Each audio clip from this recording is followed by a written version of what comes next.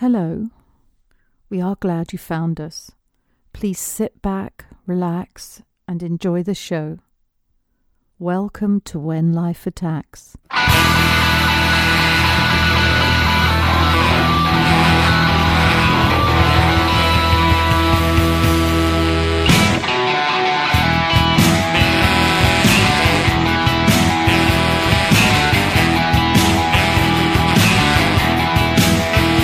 Drink alone,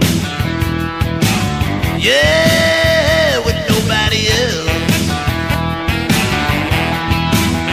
I drink alone, yeah, with nobody else. Hello, everybody, and welcome back to the show. I'm James Hamilton. I am joined by, well, no one this week. Inclement weather has kept Travis from being able to make the show this week. But there's actually a bigger story afoot. If you've been following the show and you're one of our loyal listeners, and for that we thank you, over the last, 6 months, you've seen the show coming out in short, consistent bursts and then absent for a couple of weeks, and maybe Travis and I are on together, maybe we're not. Our content has suffered a bit. You might have noticed that our shows weren't quite structured as soundly as they had been in the past. The best description I can give you for what's been going on is there's been a lot of change. When we first put the show together, it was a little experiment of mine, and I've talked to you guys about this before, and it kind of grew into Travis and I talking to each other about, what goes on in our lives, and trying to connect with each of you about our crazy days. And we mixed in, movies and pop culture and our family lives, our personal lives, our professional lives, and that's kind of fed the show. And those details have changed over time. Travis and I would meet at a much more centralized location, and it was quite easy for both of us to get together, produce a show, and bang them out each week. We had a lot more time on our hands. As time has progressed, or as time has passed on. Anyway, that picture's just changed quite a bit. When Travis, many of you remember, Travis first started, he could talk about and share a lot of what was going on with his, he worked at a liquor store at the time. He had a crazy group of people that he would interact with, and we'd talk about, and there was good stories about, and I think we followed some of them just because it was, it was like a little snapshot into all these little micro MTV kind of, they were crazy relationships, co-workers working together, and one guy stealing another guy's wife, and Travis was finding these relationships throughout work and dating girls. And, he worked with another buddy, Obi-Wan, and there was crossover there. And he worked for old friends of mine. And it was just a layered, it was easy pickings for content, particularly early on. And as the show's grown up, so has Travis's vocation. He, even though he was, classically trained in pharmacy before, he has since taken that to, a level where things are pretty serious. There isn't a whole lot of joking. It's not appropriate to go on a podcast and, talk about people's personal lives there. And it's quite a ways from where he lives. So there's a substantial commute to and from, and the hours put him in travel through our city at kind of the worst times. And you could find us sitting here doing the show at, 8 o'clock on a Monday night. And he's then got to travel another 30, 40 minutes home, get something to eat, get the whole process ready for the next day. And it sort of left us in a position where a lot of the heavy lifting for our show kind of was ending up on my shoulders. There was always that design. I always knew that I was going to be the more technically savvy person doing the post-production on the show and the distribution. But I don't think either Travis nor I understood how much more work there would be involved in the show. How quickly your listening audience gets bored with your daily jargon, and what it really takes to put together a more polished, pulled together show. And as time's gone on, you mix our, cavalier style with putting the show out, on a less timely basis. The feedback from you guys has been loud and clear. You guys are either doing this and we're going to follow you and we're going to be part of the, the lifer land, we'll call it. And if you're not, just tell us, hang up your spurs. And so we actually met here last week to put a show out on last Monday, not this past Monday, but the Monday before. And I was fresh from getting a lot of feedback from fans, and Travis and I sat down and we kind of discussed the ins and outs of putting this together. And we're still in the process of figuring that out. That is neither your concern nor putting any, those of you that sent me emails or sent Travis emails, some of which were, we'll call them a titch harsh, but mostly were productive, and even, a few of them were concerned. We appreciate it.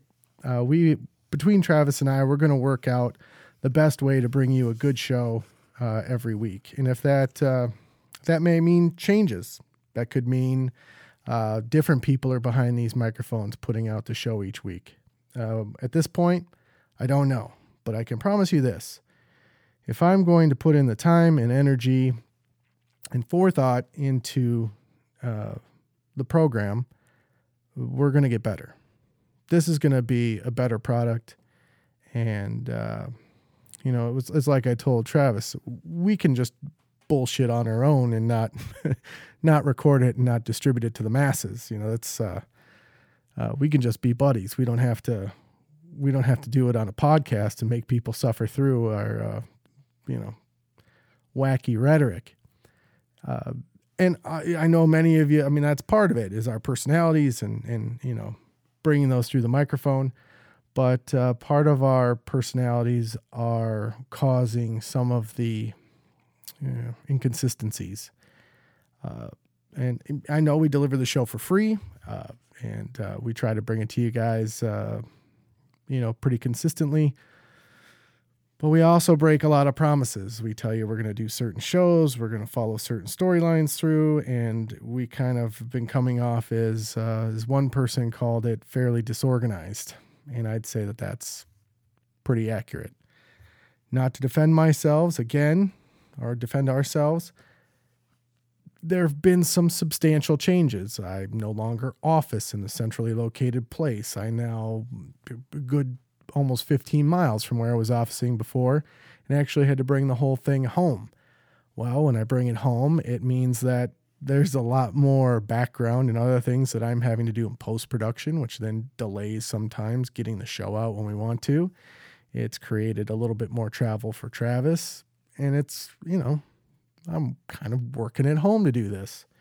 We'd looked at getting offices and doing things for the show, but it hasn't quite grown up fast enough to warrant that kind of expense. Although we've had wonderful listeners and listenerships and subscribers and people that have reached out to us. We have fans that, are still waiting for the T-shirt that's never arrived. And, there's just lots of loose ends that we've left them out there for a long time. And we need to make a change for the better. And for that, and that's why I decided to put show out. This is the only time I've ever even considered doing a solo show, was because, we did tell you that we would do a better job and we would release these things more consistently. And we failed. We came up short. And I want to tell you that next week, there will not be a show. I'm going to I'll tell you what's coming up. There's more shows in the future, but next Tuesday, or be Monday for some of you, we're not going to put out a show. So I'm putting this show out this week. I hope you enjoy it. I'm going to probably struggle through a little bit of it because I'm kind of, carrying a one-sided conversation. So if you hear me put some open-ended questions out there to you, that's just the way I'm going to do it. So since we last spoke, I've had a couple of things happen. One of my favorites, and I don't know if any of you have had to deal with this, I have a pinched nerve in my neck, which in a mild case, kind of annoying. Maybe you can't turn your head all the way one direction or another. I have a more severe form of it in the fact that, I was actually down 4 days. Not, I think I'll sit around, like down. I was taking this cocktail, like homemade Valium, where you're popping so many naproxen or Advil, and then in the in-between time, you're taking a Tylenol, and then you're going back to naproxen or Advil after 8 hours or whatnot's gone by, and then you're hitting the Tylenol again, and you're doing this interval. I was doing it just so I wouldn't be writhing in pain. I couldn't sit. I couldn't lay down. I couldn't hold my neck or head in a certain position. I couldn't find any comfort or resolve. It was absolutely agonizing. If any of you, if I'm resonating with any of you that have dealt with this, you know what I mean. If you haven't, you're lucky. You're lucky. I had it happen to me the first time when I was 17. I was playing flag football in gym class, and I was playing middle linebacker, and a ball was thrown to my left side, and I turned my head quick to go intercept it, and all of a sudden, kink, I was kind of stuck. I was like, oh shit, man, I pulled something. Well, that was a week of misery. By day 3, I was going to the chiropractor, who tried to do an adjustment on me, which he was met with, I can't even remember how many different swear words and how many insults were cast at him about understanding pain, human anatomy. Why would you try to crack a neck that's basically seized? I couldn't find help. There wasn't anybody that would see me. I literally had the palm of my hand on my chin, and I was holding up my head on its left side, and then I had my right hand underneath my elbow because my arm would get tired to support my chin. I even tried one of those whiplash neck braces, but I couldn't turn my head at that angle to get support. So I would sleep. I would lean and kind of hunch over on the side of my bed and hold my head and neck that way. And that lasted forever. Since then, though, I've been on a good streak. Things have been okay. Knock on wood. All right. Okay. I had a couple of bouts with just recently where I was kind of waking up and my neck was a little sore. A couple of nights I had fallen asleep into the wee hours on the couch, in some awkward position. The Danif at times will just trust fall on me while I'm sleeping because she's not recognizing I'm sleeping, or maybe she does and just thinks I'm going to wake up and start, giving her a tickle or whatever. And, she's 135 pounds or something now. So it's no different than having a full-size human just jump on you while you're sleeping. And so I was kind of attributing my neck soreness to the Danif. Well, on Saturday, I had to go help a buddy with installing his wood floor. He's putting a new wood floor in his dining area and kitchen, and I happen to know a lot about it. And when I went over there to take a look at his project, I noticed that the floor was, all wonky, way out of level. And then when you're going to put in a wood floor, even if it's over wood or concrete or whatever, there's only like 3/16 tolerance that, you can have from in the level of your floor. So if you have huge dips or whatever, you got to correct that. In the way that you do that, you've got a couple of different ways you can do that. But the way we chose to do that was to put floor leveler in. And for those of you that don't know what that is, I won't go on and on, but it's basically just think of it like filler. Sometimes it's made of kind of a cement. You basically mix this stuff up from bags, heavy bags, 50-pound bags, pour it on the floor, level it off, let it dry. And after a day or two goes by, you can install a wood floor over it. Well, I did that I had to get up early that morning because my little brother was flying his entire family out to Key West. And so I picked that whole brood up at like 4 a.m, and then they were to the airport by 5. And then I was to my friend's house by 6. And then I did that until 2 p.m. Really wasn't all that, stressing of work. We had a couple of bags we were mixing, moving around heavy buckets. I would have called it a pretty light day of work. Well, I get home Saturday at about, 2:30, and I'm feeling a little stiff. By 3 o'clock, I'm real uncomfortable. I went to go, lay down next to Doll, and I couldn't stand to lay down, just my head resting with no muscles functioning, and I was dying. So now all of a sudden, okay, I'm going to try to sit up. Well, that hurts. So then I'm going to walk. Well, I couldn't find a good position. So this lasts, she's trying to give me antibiotics anti-inflammatories and Tylenol, and I'm strongly considering drinking. I'm so desperate. Because I'm not a huge drinker, that somehow it popped in my mind, maybe I drink half a liter or something, and at least if I'm in pain, I'll just pass out and at least get some rest. But the funny thing was, just swallowing, just the action of swallowing my own spit was hurting. I'd have to tilt my head a certain way and then try not to think about swallowing to not have the pain.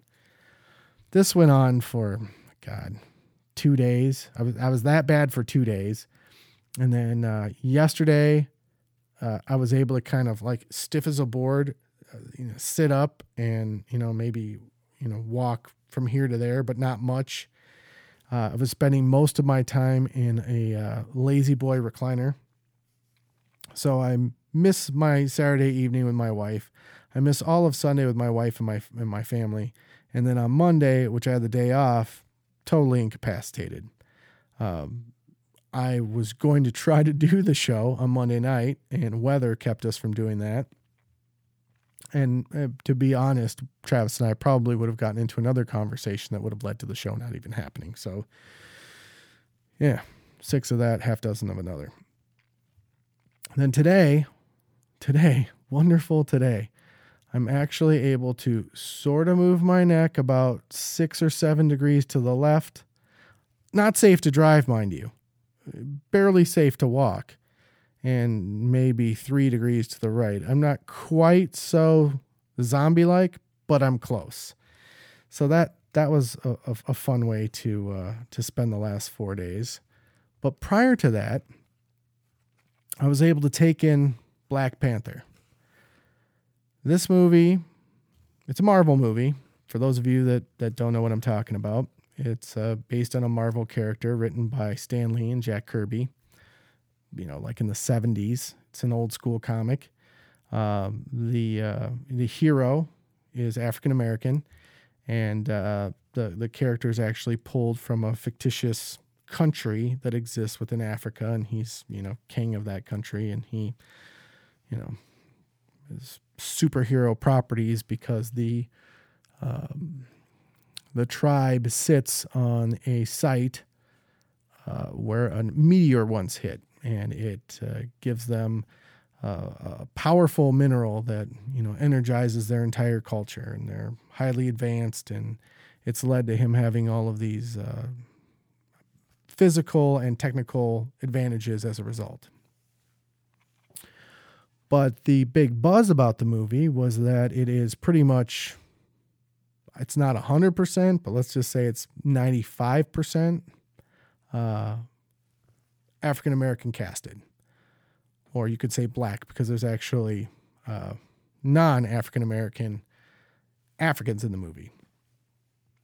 And, I've talked to a lot of friends about it because I've got a bunch of comic book nerds, and I think most of you know by now I'm one of those comic book nerds. And they weren't allowing any negative reviews of the show on Rotten Tomato or IMDb or any of these other places. They were I don't know, sanitizing the reviews and the remarks. You could say, I don't know, you could say censoring. I just don't think that you should ever start telling us what we can and can't say, what kind of review can or can't be posted, or trying to censor or sanitize the reactions to a film. It sets a precedent where, what does that look like if you do it here in other areas? Freedom of speech, for good and bad, depending on what you think is bad or detrimental to your film, it has to be available. And of course, there's many of outlets to get it at. But when you're going to Fandango or you're going to Rotten Tomatoes or you're going to any of these other places, and they're only saying, hey, you want to be heard, you want to be in our site, you want us to post your review, it needs to be a positive review. And the more positive, the higher you're going to be in those search results. I don't see how that's fair at all. Anyway, moving past that, I had heard so many good things, ironically, about the film before it was released. And truth be told, when I saw the trailer, I was not excited. I've got, and I've said this before, I've got a certain amount of superhero fatigue. So Black Panther, if anything, just has bad timing. I don't have any problem with the hero of the movie being a different race. In fact, that never enters my mind if I see a good movie and the subject matter is compelling or it interests me, you have my attention. And most times I go to even bad movies because I like to see all movies. I'm just a movie nut. I love them. Black Panther's trailer was not, to me, hey, I need to go out and get advanced seats. So when the reports started coming out that the movie was starting to sell out months before its release, I kind of chalked it up to, well, we've got a lot of comic book fans or a lot of fanboys, and we're just going to kind of drive sales that way. But the numbers kind of kept growing, and I wasn't seeing your typical demographic buying the tickets to it. This was a lot more mainstream and a lot less nerd driven. So it kind of caught my attention. And they hit a home run. The last figure I saw, now keep in mind the movie released on Thursday night, it has already produced $245 million. It has not even opened up worldwide yet. Parts of the world it's open to, but there's a lot of markets that are waiting for this baby to open. Let's put that into perspective. Jumanji, it opened up December 20th. Its total rake as of the recording of this show is $380 million. And that's been over the last 3 months. It's still in theaters. Black Panther has got 60% of that, 60 whatever, I don't do the math real quick, 70% of that figure already raised. That is incredible. I don't want to rattle off all the box office records. It's broken, but for February, let's just say it's kicking ass. And Chadwick Boseman, who plays the Black Panther, was incredible. You might remember him as playing Jackie Robinson in the movie 42. He played James Brown in Get Up On It. And he brought his chops to this movie, and he did a fantastic job. The adversary was played by Michael B. Jordan. You probably know him from, he's best known to me from the movie Creed, but he's also done voice work in like NBA 2K. I think it was 2K17, and he did Gears of War 3. I think he was on a soap opera if you look at his, his filmography, really his big one that everybody'd know him from would be Creed. At any rate, I started kind of looking at the picture a little bit. I don't want to do spoilers for this because it is fairly fresh and a lot of you are going to go out and see it. So I just wanted to give you a little bit of background about it. The movie is directed by a guy named Ryan Coogler, and he is a 32-year-old African-American guy. And I frankly never really heard of him. And here's why I bring it up. When these blockbuster superhero movies first came out, everything that I had heard was they're an absolute nightmare to direct. You got to have the best director with blockbuster experience who can handle big casts and handle big personalities and go through what many times amounts to years of work. Years. For instance, Black Panther was in production for 4 years. That you required a director who was just very seasoned, very trustworthy, usually an older dude who wasn't quite so, younger guys can be quick to go off, quit, whatever. You see that all the time. This director or that director has walked off the set. And do you guys remember when Jon Favreau took over the Iron Man franchise and what a humongo deal that was? Because he was, in his early 40s when he did it, and everyone was surprised they were going to give him the project because it was going to be such an expensive project and on and on. And it was everywhere. You couldn't open up an entertainment magazine without hearing, Jon Favreau's taking over such and such a franchise with this kind of budget. And the big thing is that the movies, comic book movies in particular, over time have been pretty hit and miss. Like, this isn't the first Black Panther movie, and the first one I think came out in the 80s and it was just terrible. Punisher, another great example of a franchise they've thrown lots of money in that's just been a nightmare. Spawn, horrible. It's never produced the kind of money they hoped it would. It was really kind of around Blade, when you saw him put out Blade with Wesley Snipes, that it started to kind of stoke the superhero fires again. And the movies were starting to do the $80 million, $100 million kind of stuff. But even then, it was like, man, do you really want to put your name on a superhero movie? Because they're expensive, and if it bombs, well, you can pretty much say goodbye to your career. So how does this 32-year-old guy land this show? And I was kind of curious, because when you look at his filmography, there isn't a lot to it. The guy basically does 3 short films, and then he does a movie called Fruitvale Station. I know he directed it, and I think he had a hand in writing some of it, but I think it's based on a true story, and they follow this guy through going through his New Year's Eve resolutions, and at the end of it, it's met with a standoff with police, and so you can pretty much figure out where it goes from there. But then the movie he does right after that is Creed. And what was interesting to me, and I'd always been told, in social circles, when people would talk about Creed, it sounded to me like Sylvester Stallone had a big hand because Creed is obviously, a spin-off from Rocky. And I thought that Creed was a picture that Stallone had written and was pushing around Hollywood. And it turns out that this Ryan Coogler kid was actually the one that wrote it and talked Sylvester Stallone into helping him, pitch the screenplay and gave him the rights to his characters in order to pursue making the picture. And so not only does he write the story, but he helps write the screenplay and he directs Creed, and Creed's a huge hit. And so the next thing that he does, Black Panther. Well, holy shit. This movie had over $100 million budget. It's got a cast of probably 25 at least notable actors. What kind of stress is that at 23? I'm 41 and I'm just trying to pull together my podcast.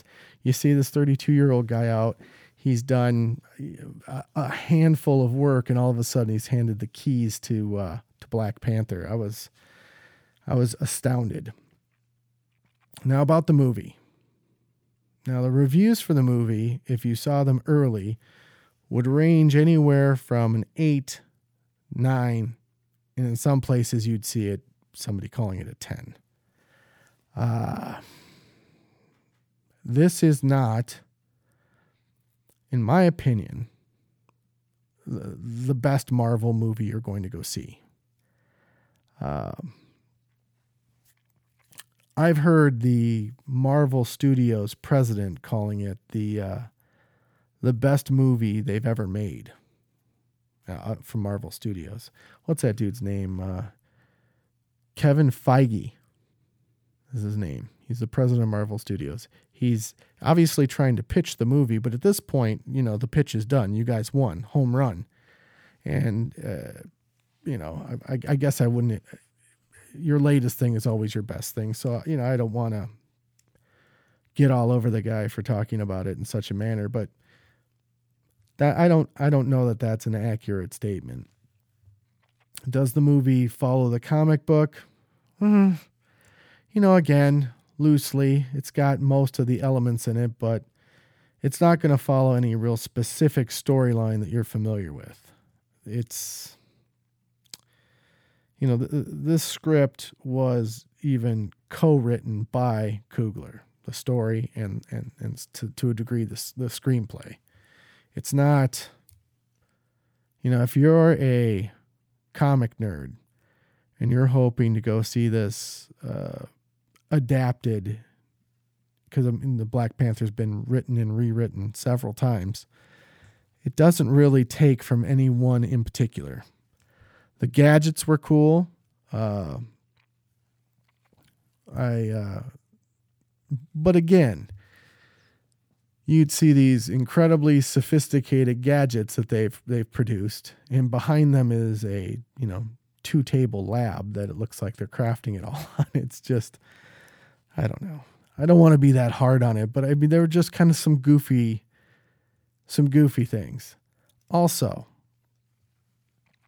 being a guy that remembers when the movie Coming to America came out, there were a lot of stereotypes that were Eddie Murphy had brought to the movie Coming to America. Coming to America is about a fictitious prince who is being forced into an arranged marriage, and he is played by Eddie Murphy, and he travels from this African paradise to New York City to find his bride, and in doing so, he upsets his father, the king, who follows him to New York, and, romantic comedy, cue that plot from there.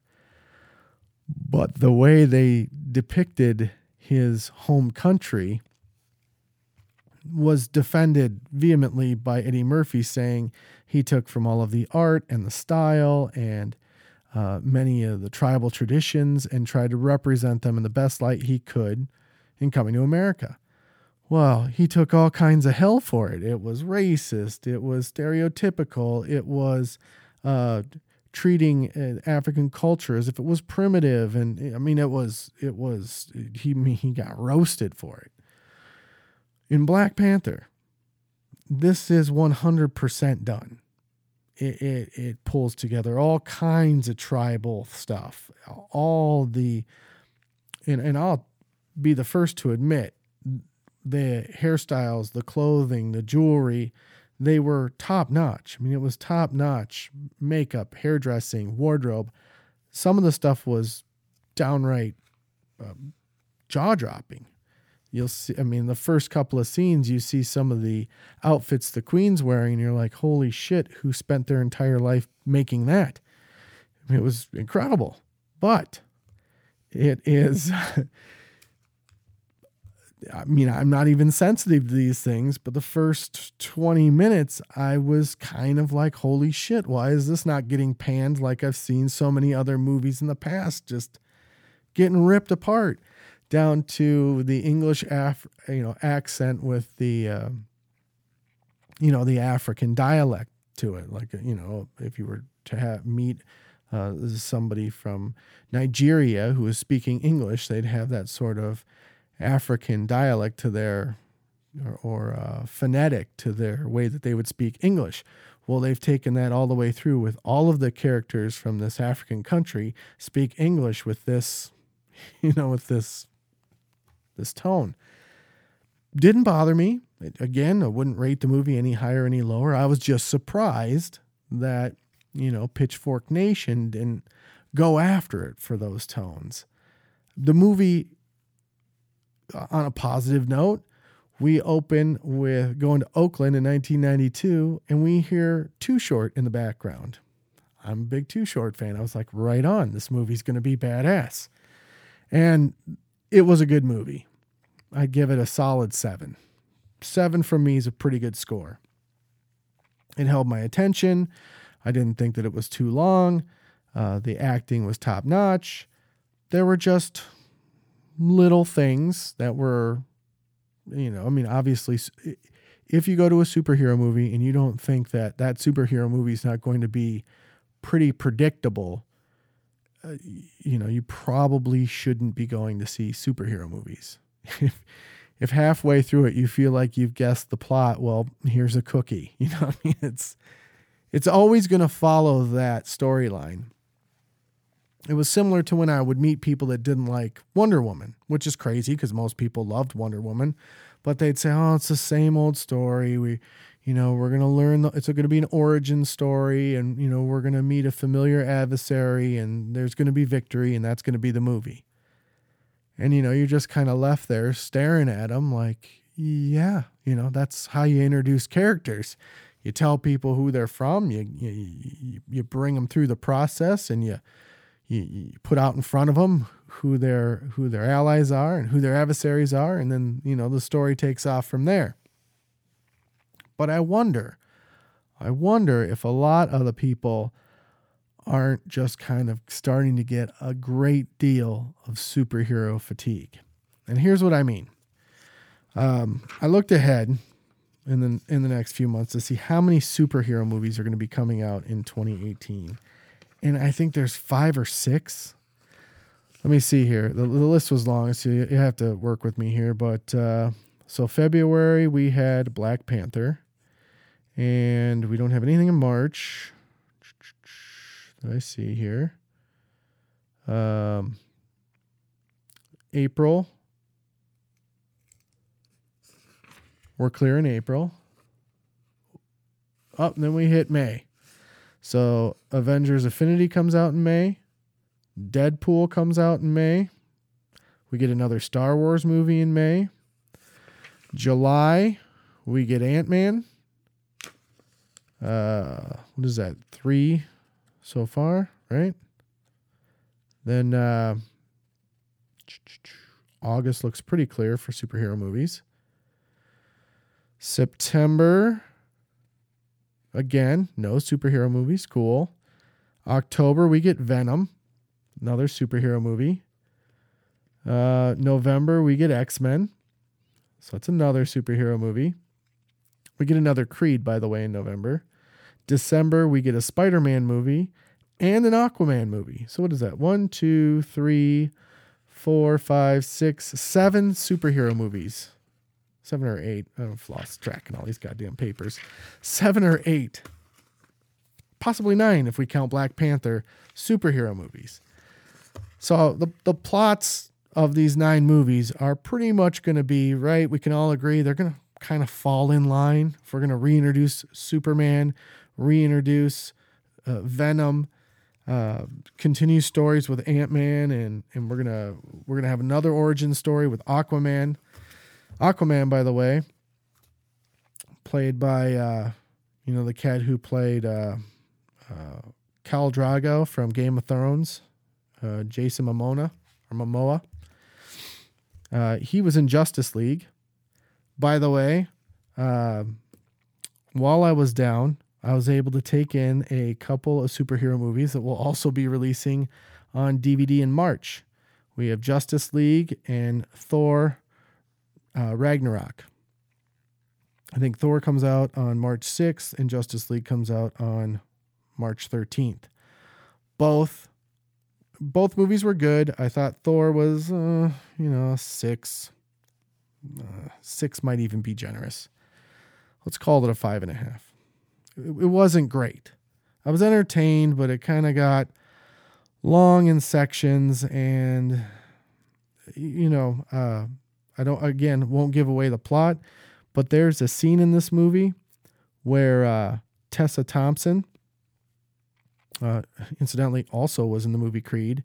She's introduced later on in the picture, and the first time we see this African-American girl enter the scene on a foreign planet, she's drinking out of a 40.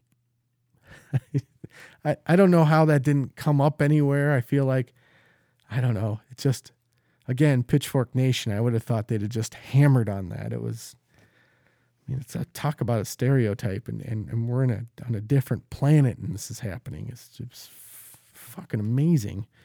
But, and guess what? The guy that directed Thor, very similar story. His name is Taika Waititi. Yeah, say that twice. He's from New Zealand, and this is another guy who's a character actor. Had a whole his directing resume was nothing special, and all of a sudden he lands Thor.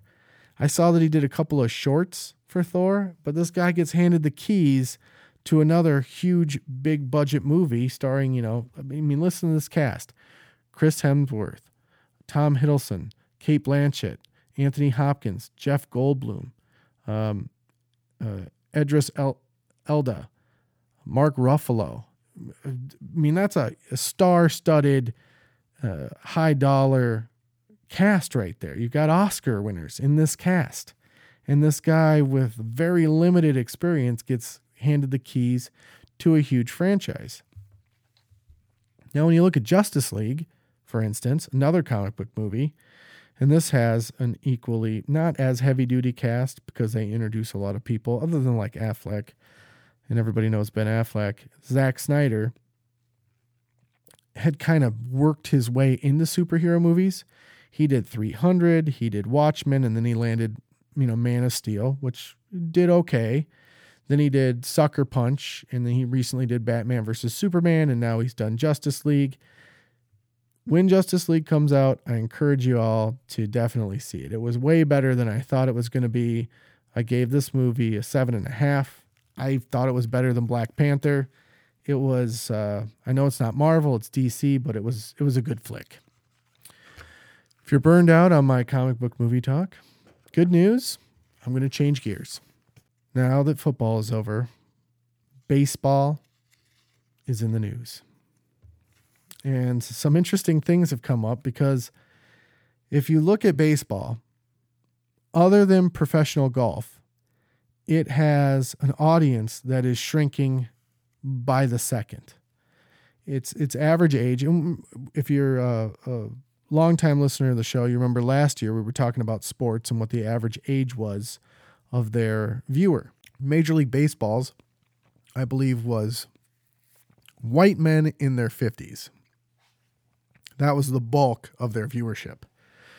So, in an effort to bring the sport to fans in a more timely manner and try to cut down games in terms of time and make them more fan-friendly, they've instituted a few rules. I'm going to read you these rules that are designed to speed up the game and tell me what you think. Number 1 is mound visits. For those of you that aren't baseball fans, the game will stop if a manager or assistant manager walks to the pitcher's mound. Everybody will come to the mound and have a discussion. This can happen for a variety of reasons, but the rules have changed to this. Mound visits will be limited to 6 per team per 9 innings. Teams will receive an additional visit for every extra inning played. Any manager, coach, or player the visit to the mound will count as a mound visit, which is interesting because sometimes you'll see the shortstops and catcher go to the mound without the manager. Somebody's going to keep track of this. I don't know what the penalty is going to be. What do they do? Add a run, or, how is that? For a rule to be effective, there's got to be a penalty. But apparently, I don't know, is this like a gentleman's agreement, or you can't just put a runner on base because you've been to the mound too many times. Anyway, they go on. Visits to the mound to clean cleats in rainy weather, to check on an injury or potential injury, or after the announcement of an offensive substitution are expected. Also, normal communication between player and pitcher that does not require either to vacate their position on the field does not count as a visit. If a team is out of visits, the umpire will have discretion to grant a visit at the catcher's request if he believes there has been a cross-up between the pitcher and the catcher. So the mound visits are limited, but then they go into great detail saying what is and isn't considered a mound visit. Is it considered a mound visit then if you have to, if you're changing pitchers? So you could use up 3 mound visits just changing lefty, righty, lefty in the tight end of an 8th inning game before you bring the closer in. So all of a sudden you've used 4 mound visits. Then you're going to replace the main pitcher, that's 5. Do those all count? And if they don't count, well, what the hell is this mound visit stuff matter for anyway? I mean, I really don't think there are all that many maybe I'm not counting them during the game, but it seems to me the majority of the time you'll only see a mound visit if a pitcher's struggling, a starting pitcher's struggling, and if they need to buy time for the guy in the bullpen to, to make it to the field to warm up. All right, number 2, between inning breaks. This will impact us the most.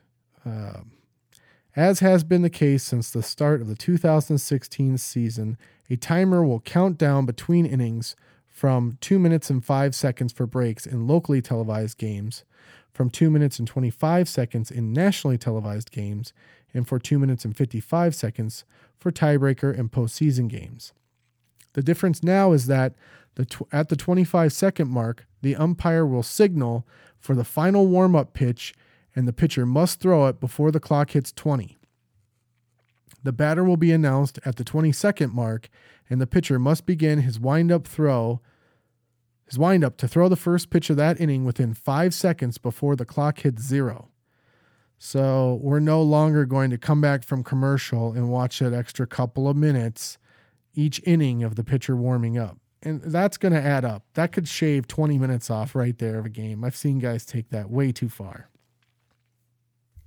Another important change is that the pitcher is no longer guaranteed 8 warm-up pitches between innings.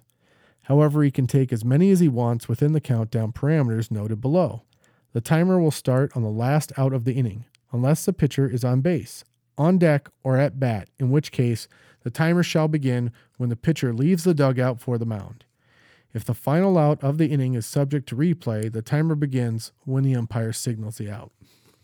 Again, those are just kind of details of how they're going to count or what kind of time they're going to give the pitcher. All right, number 3, timing of pitcher changes. The timing clock, as listed above, also applies to pitching changes, and it will begin as soon as the relief pitcher crosses the warning track. Okay, so when you bring your guy out to start throwing, he's got 2 minutes. He's got 2 minutes from the time he crosses the foul line to be throwing live pitches. That's going to save another few minutes. What are we looking at here? So let's say games were averaging 3.5 to 4 hours last season. They're trying to get them back down to 3.5. The last rule change applies to instant replay. All club video review rooms will now receive direct slow motion camera angles to speed up challenges in the resulting review. New phone lines will connect the rooms to the dugout and will be monitored to prevent their use for sign stealing. The Associated Press reports that a person familiar with the decision said all conversations on the lines will be recorded. The person spoke on condition of anonymity because that detail was not announced. So they're going to try to speed up instant replay. They're going to try to speed up time between innings. They're going to try to cut down mound visits. And they're even going to try to cut down the time it takes to replace a pitcher. So those are the big changes to Major League Baseball. I believe this last week, pitchers and catchers have reported. So if you're a baseball fan, we're cruising towards that time of year. We all know Travis is a big Baltimore Orioles fan. Now, you've heard him say several times he's a big Washington Capitals fan. Well, so last week, after our debacle of our Monday show not working out, we had talked the last couple of weeks about picking up tickets when the Caps come to town. He wanted to get club seats, and I was all about it. We only had 2 hangups. It was the day after Valentine's Day, and I wasn't sure when the missus wanted to do Valentine's Day. Sometimes that day slides. But I had made plans for her on February 14th, and they were surprise plans, so we didn't really...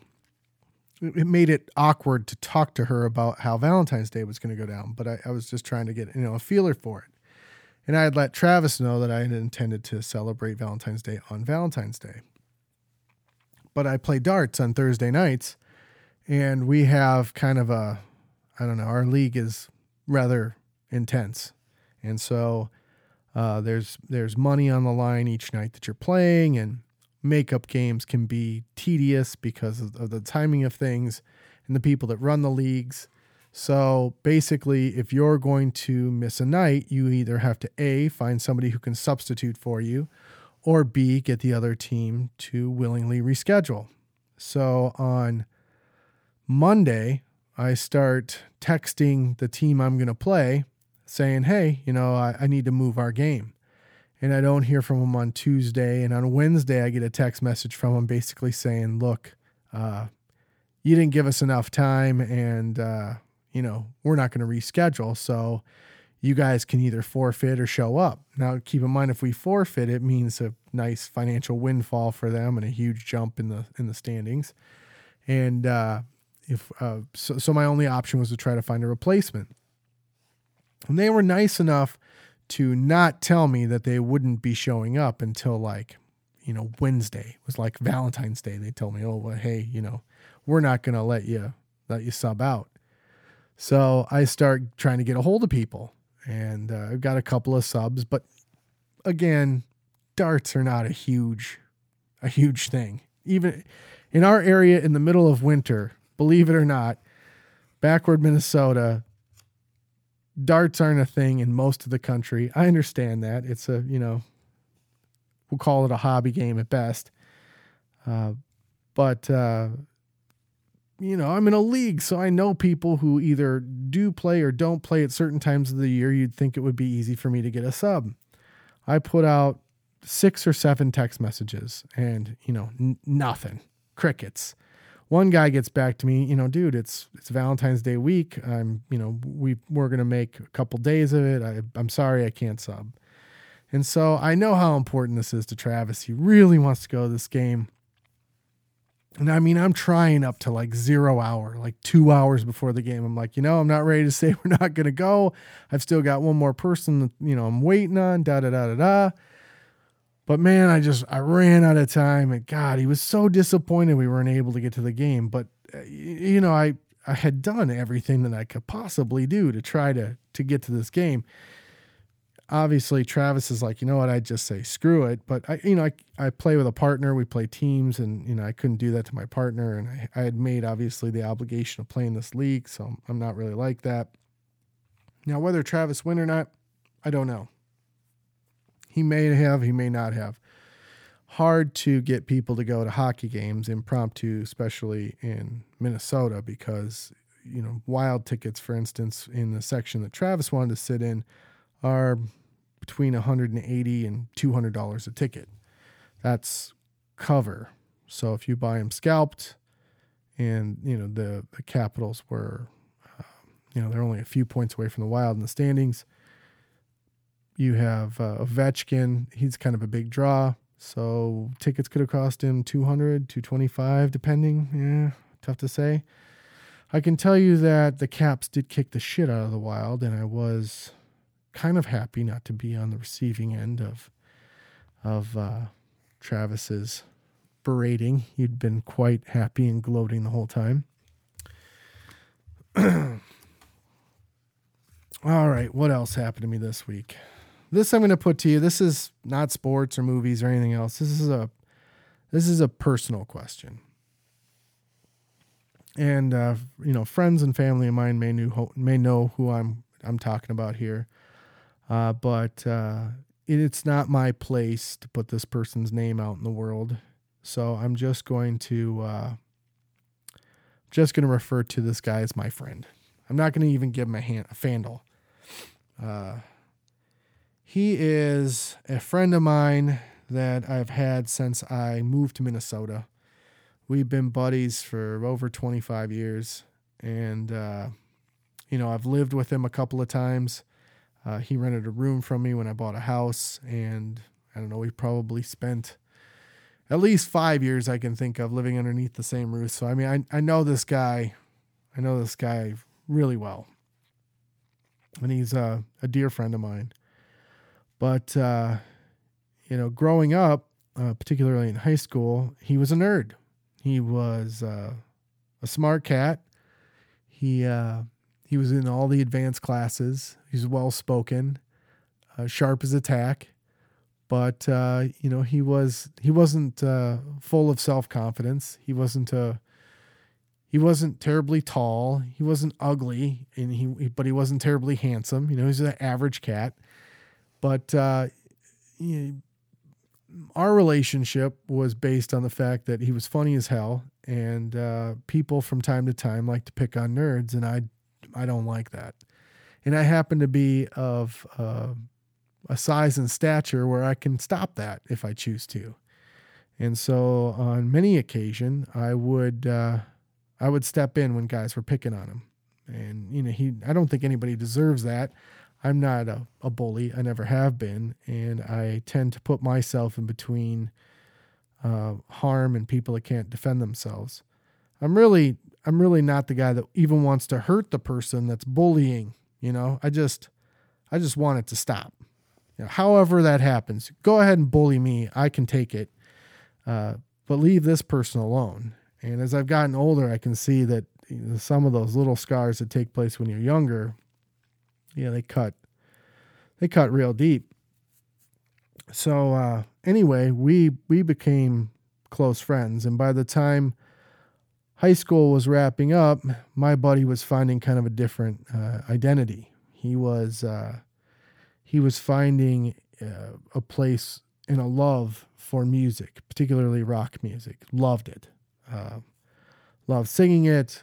Was completely and totally interested in managing music acts and producing music and performing music. And his other friends, he had other friends that were from different parts of the cities that were really involved in the Minneapolis music scene, and he just took to it. I mean, he loved it. Part of that, though, it's a fast scene, and drugs were a big part of that scene. Truth be told, a lot of the drugs that he was finding in that music scene, he was introducing me to. And I know that sounds terrible, but I was willing and interested and curious. So I think I don't really need to go through this. Well, I'll go through the specifics. I'm not shy. When I say introduced me to him, it wasn't necessarily the first time that I did them, but I was now doing them with people where I could readily get them now. Like if I wanted mushrooms, or if I wanted LSD, or I wanted something harder, I now had this person who not only was willingly doing it, but he was happy to hook you up. And he had created this environment where everybody was fucked up. So it wasn't, Friday night, you could eat a bag of mushrooms, smoke a quarter of weed, drink all night, and find yourself into all kinds of other drugs and be completely and totally wasted. And you didn't stand out because everybody else was as equally fucked up. And you had the extra benefit of being around some pretty talented musicians. Granted, and those of you that know me know this, I do not like house music or live music for the most part. If I go to big acts or big concerts, I have a pretty good idea of if it's going to be a good show or not. But when it comes to somebody handing me a flyer to come see their cousin play down at this bar, I'm not that guy. I'm just not that guy. And if it's bad, you think it's painful for the people on stage that are putting out a bad act. It is painful for me. I just can't do it. I feel so bad for them when it's bad. I feel it's like it's ripping through my very soul. I just can't do it. I can't do it. So my buddy would be selective about, which shows he would invite me to and which shows I wouldn't. Because people, even the deputy said it, and I've mentioned it many times before, I can't hide my pricky face, right? If it sucks and anybody that knows me looks at me, they're like, okay, all right. I think even people that don't know me are like, yep, he fucking hates it. It's awful. And if you're grooming bands like my buddy was, you don't want that. You're trying to, pump them up. Anyway, as time marched on, he went on to leave that scene in a series of lower station jobs to go on and graduate from college. And he had gotten a management degree, and he'd actually built a music empire, if you will. He'd opened a recording studio. He was overseeing a couple of different bands. He'd met a girl who was talented and educated and smart and cute and loved him. And it seemed like, man, he was shooting to the top. And he had some problems from the point in time we lived together to getting to this point where he looked like he was shooting for the stars. He had drug convictions and DWI convictions, and he'd had problems. He had a period of time where he had to break up with a longtime girlfriend and move his shit into storage and go stay with his parents for a couple of months. I can remember, 2 different times, once when we were living together and once a few years after, where I was his only way to get back and forth from jobs or, to go out on Friday night. Every Friday I would I'd take my wife out to dinner. At the time, she wasn't my wife. She was my girlfriend. And, look at the clock and say, well, babe, it's 9:00. I'm going to go pick up, so-and-so, and we're going to go out. And she got it. She was cool about it. She's like, okay, no problem. I'm tired. I'm going to go to sleep.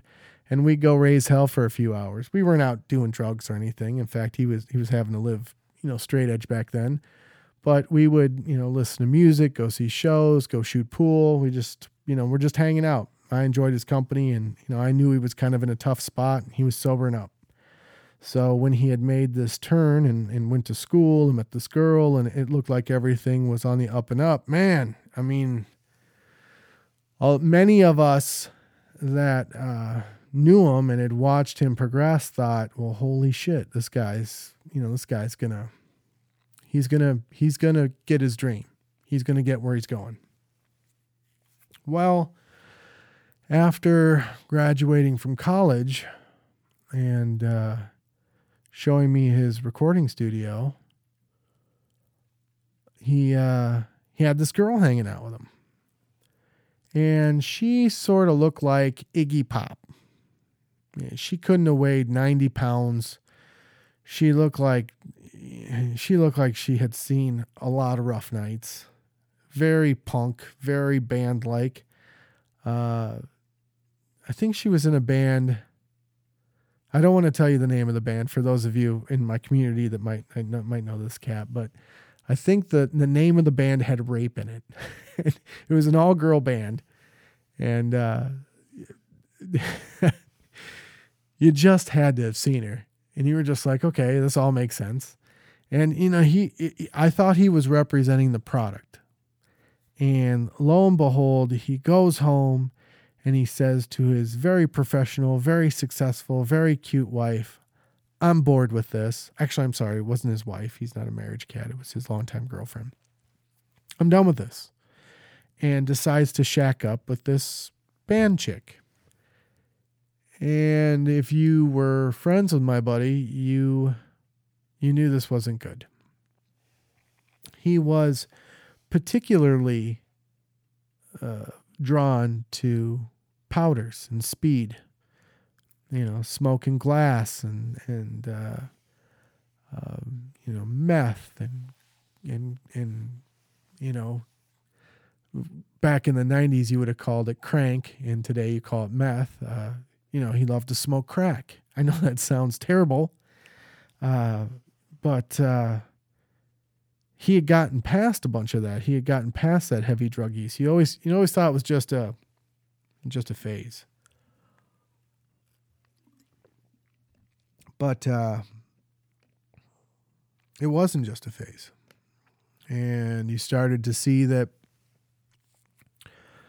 it wasn't a guy that was really just drawn to drugs or drawn to a particular music scene or drawn to, it was like high anxiety. High anxiety, you get close to the edge of, if you're at any kind of a height, you can't stop yourself from jumping or falling. It's not just panic or unrealistic fear of height. It is a condition that actually will make you just fall off the edge. And he had that. He felt like, because he was smart. It wasn't impressive that he went to, in his 30s and graduated from college. That wasn't impressive. He was a bright, smart, sharp kid the entire time I knew him. And he was so smart, he could see that the university and scholastic system was bullshit. But he could also see he wasn't going to get the loans and things he needed if he didn't play the game. So he sort of timed these things out right so he could party and play in his 20s. He'd go to school in his 30s and he'd, take over the music industry from there. But he had a confidence about himself using drugs that it was unparalleled. I can remember times where I'd be ridiculous. If right now, if I think back to some of the nights we were partying, I was embarrassing. I just didn't handle certain things well. I was, all over the place. I was like a wild man. And you could go up and talk to him and he seemed perfectly normal. Like, whatever was coursing through his brain or veins or whatever, it had no impact on him whatsoever. It was just another day. So I think he carried that with him, into the future. So when he hooked up with this girl, it was pretty much a clear indicator that things had gone, that he was starting to, partake in the dark side again. And I had talked to friends after that had told me, at various times when he said he was clean, he wasn't clean. But I know for certain the times where I was spending a good deal of time with him that he in fact was clean and that he was on the straight and narrow. I can't say when I wasn't around him, I'd heard he'd fallen off the trail here and there. But what does that mean? I know of guys that are alcoholics and have had a drink or had a beer or had this and didn't have a complete and full relapse. So he was progressing in the right direction. He looked healthy. He acted healthy. He was moving in the right direction. Well, I get a call from his mom about 4 years ago, and she says, we need to go see so-and-so. And I said, well, what's the matter? And she says, he's not answering his phone. He's not paying his bills. His studio is crashing and it's not working out. He's lost his bands. He's taken loans out he hasn't paid friends back for, and he's not leaving his apartment. And so a big group of his closest friends go over there with his mom and his sister, and we stage an intervention. And he lets us in. And they're all talking and going on and on. For first hour, they're all talking. And I stand up and I say, hey, man, I've been there for you before, and I'm here with you again. And I told you then that, if you got that bad, I'd come back and talk to you. And he didn't have any idea who I was. He literally stopped everybody from talking and pointed at me. He said, who the fuck are you? I said, it's me, it's Jim. What do you mean who? Basically neighbors. We lived together for 5 years. You don't recognize me? He's like, dude, I don't recognize you at all. And he looked pretty sincere about not recognizing me. So, while we're talking about having this intervention, all of a sudden I'm having this personal existential crisis about, have I aged that much? What the fuck? I've not seen you in a few years. You don't recognize me? I can tell you that shortly after I did excuse myself to the restroom just to stare at myself in the mirror and have my own evaluation of whether or not I looked, like what's going on. Anyway, the intervention sort of seemingly worked, right? He agrees to leave the apartment and to go home with his mom and to get rid of this toxic girlfriend that he'd taken in and that he needed a little help. And I offered to meet him a few days later at his studio. And, I went to the studio because I thought, hey, there's this thing I want to do. I want to start podcasting. And I know you've got all the equipment. If you're going to get sober, what a great story. We'll take you and we'll take your studio guy and a couple of other people, and we'll start peppering in new bands and some of your old bands. And that'll be how you let everybody know that you've recovered, is you're going to start this podcast, and you're not only going to, admit that what you've done wrong, but if you've wronged any of these bands or caused any of them to have a bad reputation, you're going to make it up to them by promoting them and getting them their opportunity to talk, and you'll be able to communicate with them over, where you've been and what's happened, and if you need to say apologies or whatever. He's like, oh man, that's great. Come down. I'll show you what we've got left of the studio, and we might keep a portion of it. There's a small portion of it. We don't need the size of studio we're using right now. And when I went down there, it was huge. He had a huge area full of pool tables and shit where acts could, hang out and bullshit. They could even party. They had a huge sound and mixing board. They had a room that was so quiet that if you sat in there, you could hear your own heartbeat. It was insane. But it was huge. It had to have been, I don't know, a few $1,000s a month or more. I would have guessed probably, where it was in Minneapolis, probably $5,000 to $7,000 a month in rent. And, this was 5 years ago. Music was still pretty much not, what is studio time? $100 an hour, $200 an hour. So you've got to have at least 2 to 3 full weeks of people renting your studio before you're making a profit. I could have told them that they had rented too much space early on, but many people believe that you've got to pull off a certain look in order to be successful. And my buddy was definitely, he was of that mindset. But we went down there and he was totally into it. And, but I had spent the day with him, and people had been coming in and recording, and he told me, I was talking with my dad, and because I want to enter the professional sphere, I don't want to go on a podcast and tell people I'm a drug addict. I think it'll keep me from getting jobs, and I just don't want to do it. And I said, that's okay. I get that. That's understandable. But it's just one of many ways and many things you can do to get back into this industry. This was just my idea, and it was something I was willing to do. But I'm still that guy. I'm still your buddy. I'll still be there for you. And he's like, man, it's awesome. Well, I kind of, I was trying to text him here and there, but we're busy, and I'd talk to his mom, and she said she'd tell me if what the story was with things, and so we had scheduled. His mom and I had scheduled a dinner, and she was going to tell me where where and when I could help out, because from where we had all lived in the same community. His mom and dad since then had sold their place and moved like an hour away from where we live. And so she was going to talk about what I could do in helping him move to their new area. And kind of just, how things were going. And we could kind of game plan between the two of us what the best ideas could be. And, because obviously me driving an hour there and an hour back could be difficult on Friday nights or whatnot. And we get to dinner, and she says, Jim, we think that there's a pretty big problem. And I said, well, what do you mean? And she said, he won't leave his apartment again. And I said, well, why? What's the problem?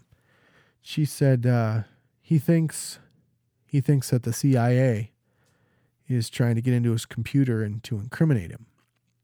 And he is going to do everything he can to figure out who's messing with him. And I said, well, that's the drugs. That's the drugs. You get him off the drugs, he'll be fine. And she said, well, that's the thing. We've had him hospitalized. I said, really? I said, what's wrong with him? She said, well, we've had him, hospitalized because of this condition. We think he might be a schizophrenic. And I said, well, you don't just, do you just get that from drug use, or we being a little strong? And I was kind of hard on his mom because she's kind of that way. She's kind of too far, too fast, too soon. And I wanted to make my own evaluation of him. So I'm not meaning a professional evaluation. I just mean I know him pretty well, and I think that he's smart enough to bullshit his way into not having to move in with his parents, and he would go to great lengths for that. He's just that kind of cat. He's smart.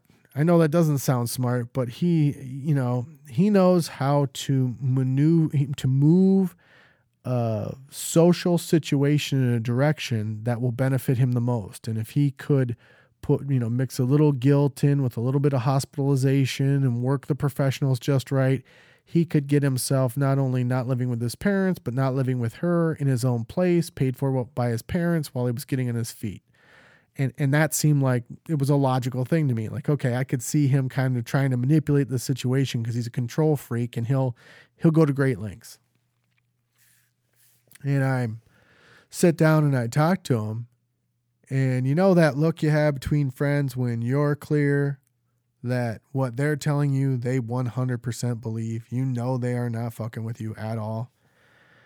Well, he had that look with me when he told me that there were people out to get him.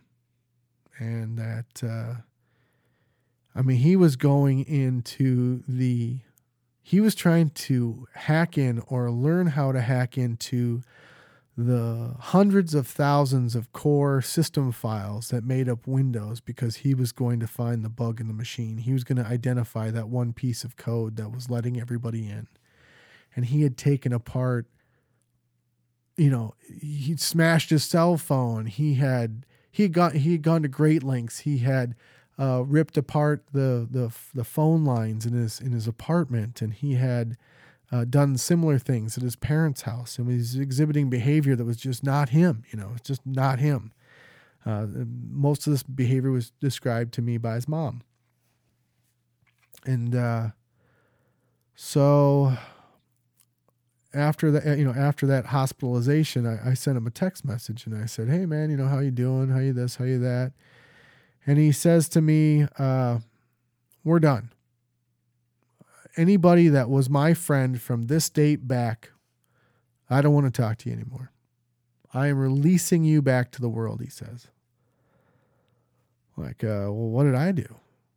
And he never offered any explanation. And I didn't accept that as acceptable. I'm like, no way. We've been buddies forever, and I'm not just going to forget you. And, I know you were telling me this, but I'm going to check in with you. And I'm going to keep checking in with you. And whether you tell me to or not, because we're buddies, and, There's no reason to be ashamed. There's no reason to feel this way. This is the deal. Friends for life.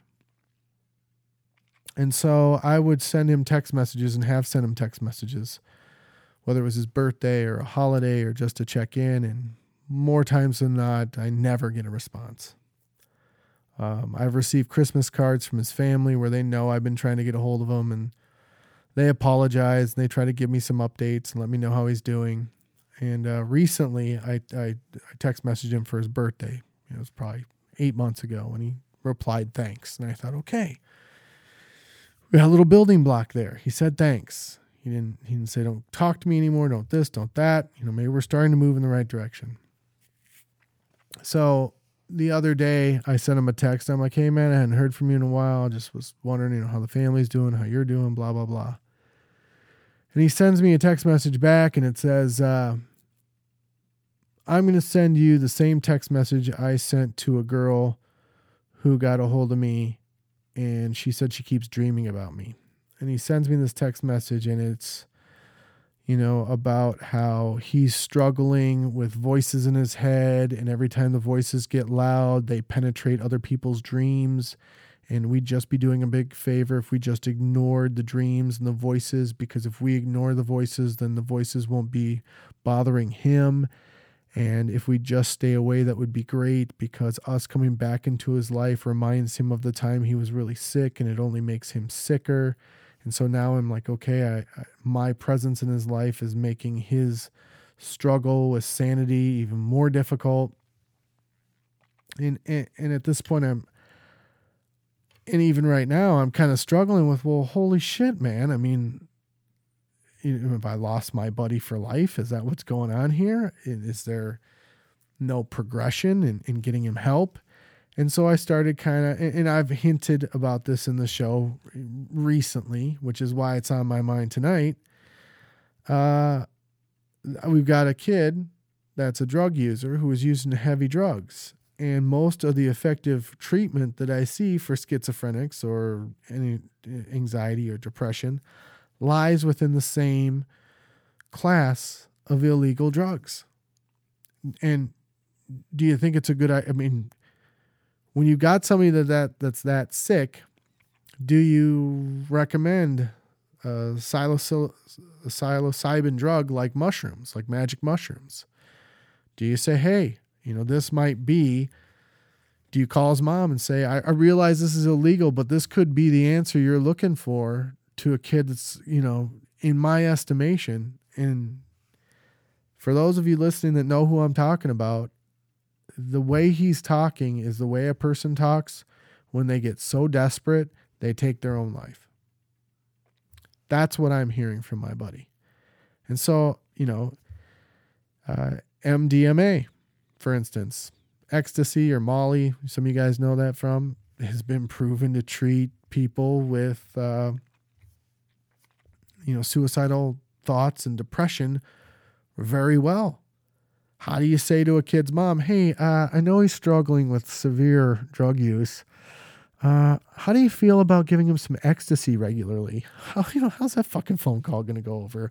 Or, hey, Special K, how do you feel about ketamine? I know it's a main component of PCP and it's a popular date rape drug, but we've been hearing that it's really effective with anxiety. I mean, the stuff they're giving him, the drug company solutions that they're giving him are not working. I mean, we're talking about 4 years later. And I've talked before in the show about, having to deal with anxiety or depression, or whether it's hit my wife or my friends or my family, and what it's like and how you don't understand it until you have it, and and what a process it is to move past it, if you can, or if you ever do. I don't know if you ever do. And I'm just, when you read the text and he has disappeared from everything. He's not on any social media, anything. He's not communicating with even his, I know I'm a good friend of his, but he's got a couple of besties that are, ride or die bros. They are thick as thieves. and he doesn't talk to them anymore. And he is so desperate for some relief from all of this. And the things that are happening are not working. I feel compelled to bring these things up. But I'm kind of I'm around the people that know me, I'm kind of a boring dude. I'm not the drinking drug guy. I work a lot. I'm, an entrepreneur. If anything, I've always got something new I'm pitching. I'm hoping that this would fit that. Like, hey, I'm harmless. I'm just pitching a new solution, but maybe I'm not. Maybe I am part of what created the problem with him in the beginning was, hey, maybe this will be fun. Maybe this will work. But I'm not. I'm not coming at it at that angle. And so this week I've been kind of dealing with that. It's been weighing heavy on my mind. It's hard to watch your friends and family deal with things. It's even harder to know that you can't be that cure or that solution for it. And it's even more difficult knowing that when they look at you, no matter who you are in their life or no matter how close you think you are to them, that they view you as the source of a great deal of pain, and looking at you just makes their life more difficult. I don't know how that works out, lifers, but that's a tough one. So I know this was my solo effort. Again, we're not going to have a show next week. We're going to be doing some planning, but I can tell you what's coming ahead. I can tell you a couple shows coming ahead. The online dating and app using crowd that show I wanted to do, where we talk about Bumble and Tinder and a couple of those other apps, Match and eHarmony and all of that, Plenty of Fish. We're still going to do that show. Even when we planned to do the show the Monday we were going to do it, I had guests that were going to come on and talk. And after kind of vetting them and talking to them a little more, they weren't really the right guests. I'm looking for people that actively use these things every day and can give us a really clear picture of them. So until I find the right people, I'm close. I've gotten as desperate as getting on Craigslist, and I'm openly asking people not only to tell me if they use these apps, but to share their profile so I can see, how active they've been, because I don't want to have somebody come on and bullshit us. I want some true blue regular people that use this stuff to come on and talk to you guys. We've got another show coming up. I'm calling it Let's Go to Prison. And I'm going to bring my buddy in who, goddamn, I am painting a picture of my friends. I have a very dear friend of mine who served 10 years in federal prison, and he just got out. And he's going to come on and he's going to talk to us about, again, I want people to be able to get jobs, and I don't want them to incriminate themselves or get themselves into any trouble. If you have a problem with my people that come on not using their real names, or you feel like there's a loss of authenticity because they aren't putting their name behind it, you're free to think that, but that's not why, that's not the reason that they're handling that. In fact, a lot of the people that come on the show and a lot of the friends that I talk about would be more than happy to have me use their names. And I just don't do it because it's one less thing for me. And so my buddy's going to come on. We'll give him a fandle, if you will, and he's going to tell us what he did, how he ended up where he was at, what it was like to be in jail, what it was like to know you're going to go to prison, what those, prison or prisons were like, how he survived in prison, how he got through it, some of the mental things. This is going to be a lot different than, an HBO drama series or Orange is the New Black or whatever. This isn't 60 Minutes. I mean, he's going to give you the real straight talk on, and it's fascinating. It's fascinating. So that's going to be a good show. And then I have another friend of mine, a really good friend of mine, who he played Division I football, and he was drafted and was in the NFL. And we're going to talk about what it's like to be a high school star and what it's like to make a Division I football team and what it's like to be the best player on a Division I team and not the best player on an NFL team.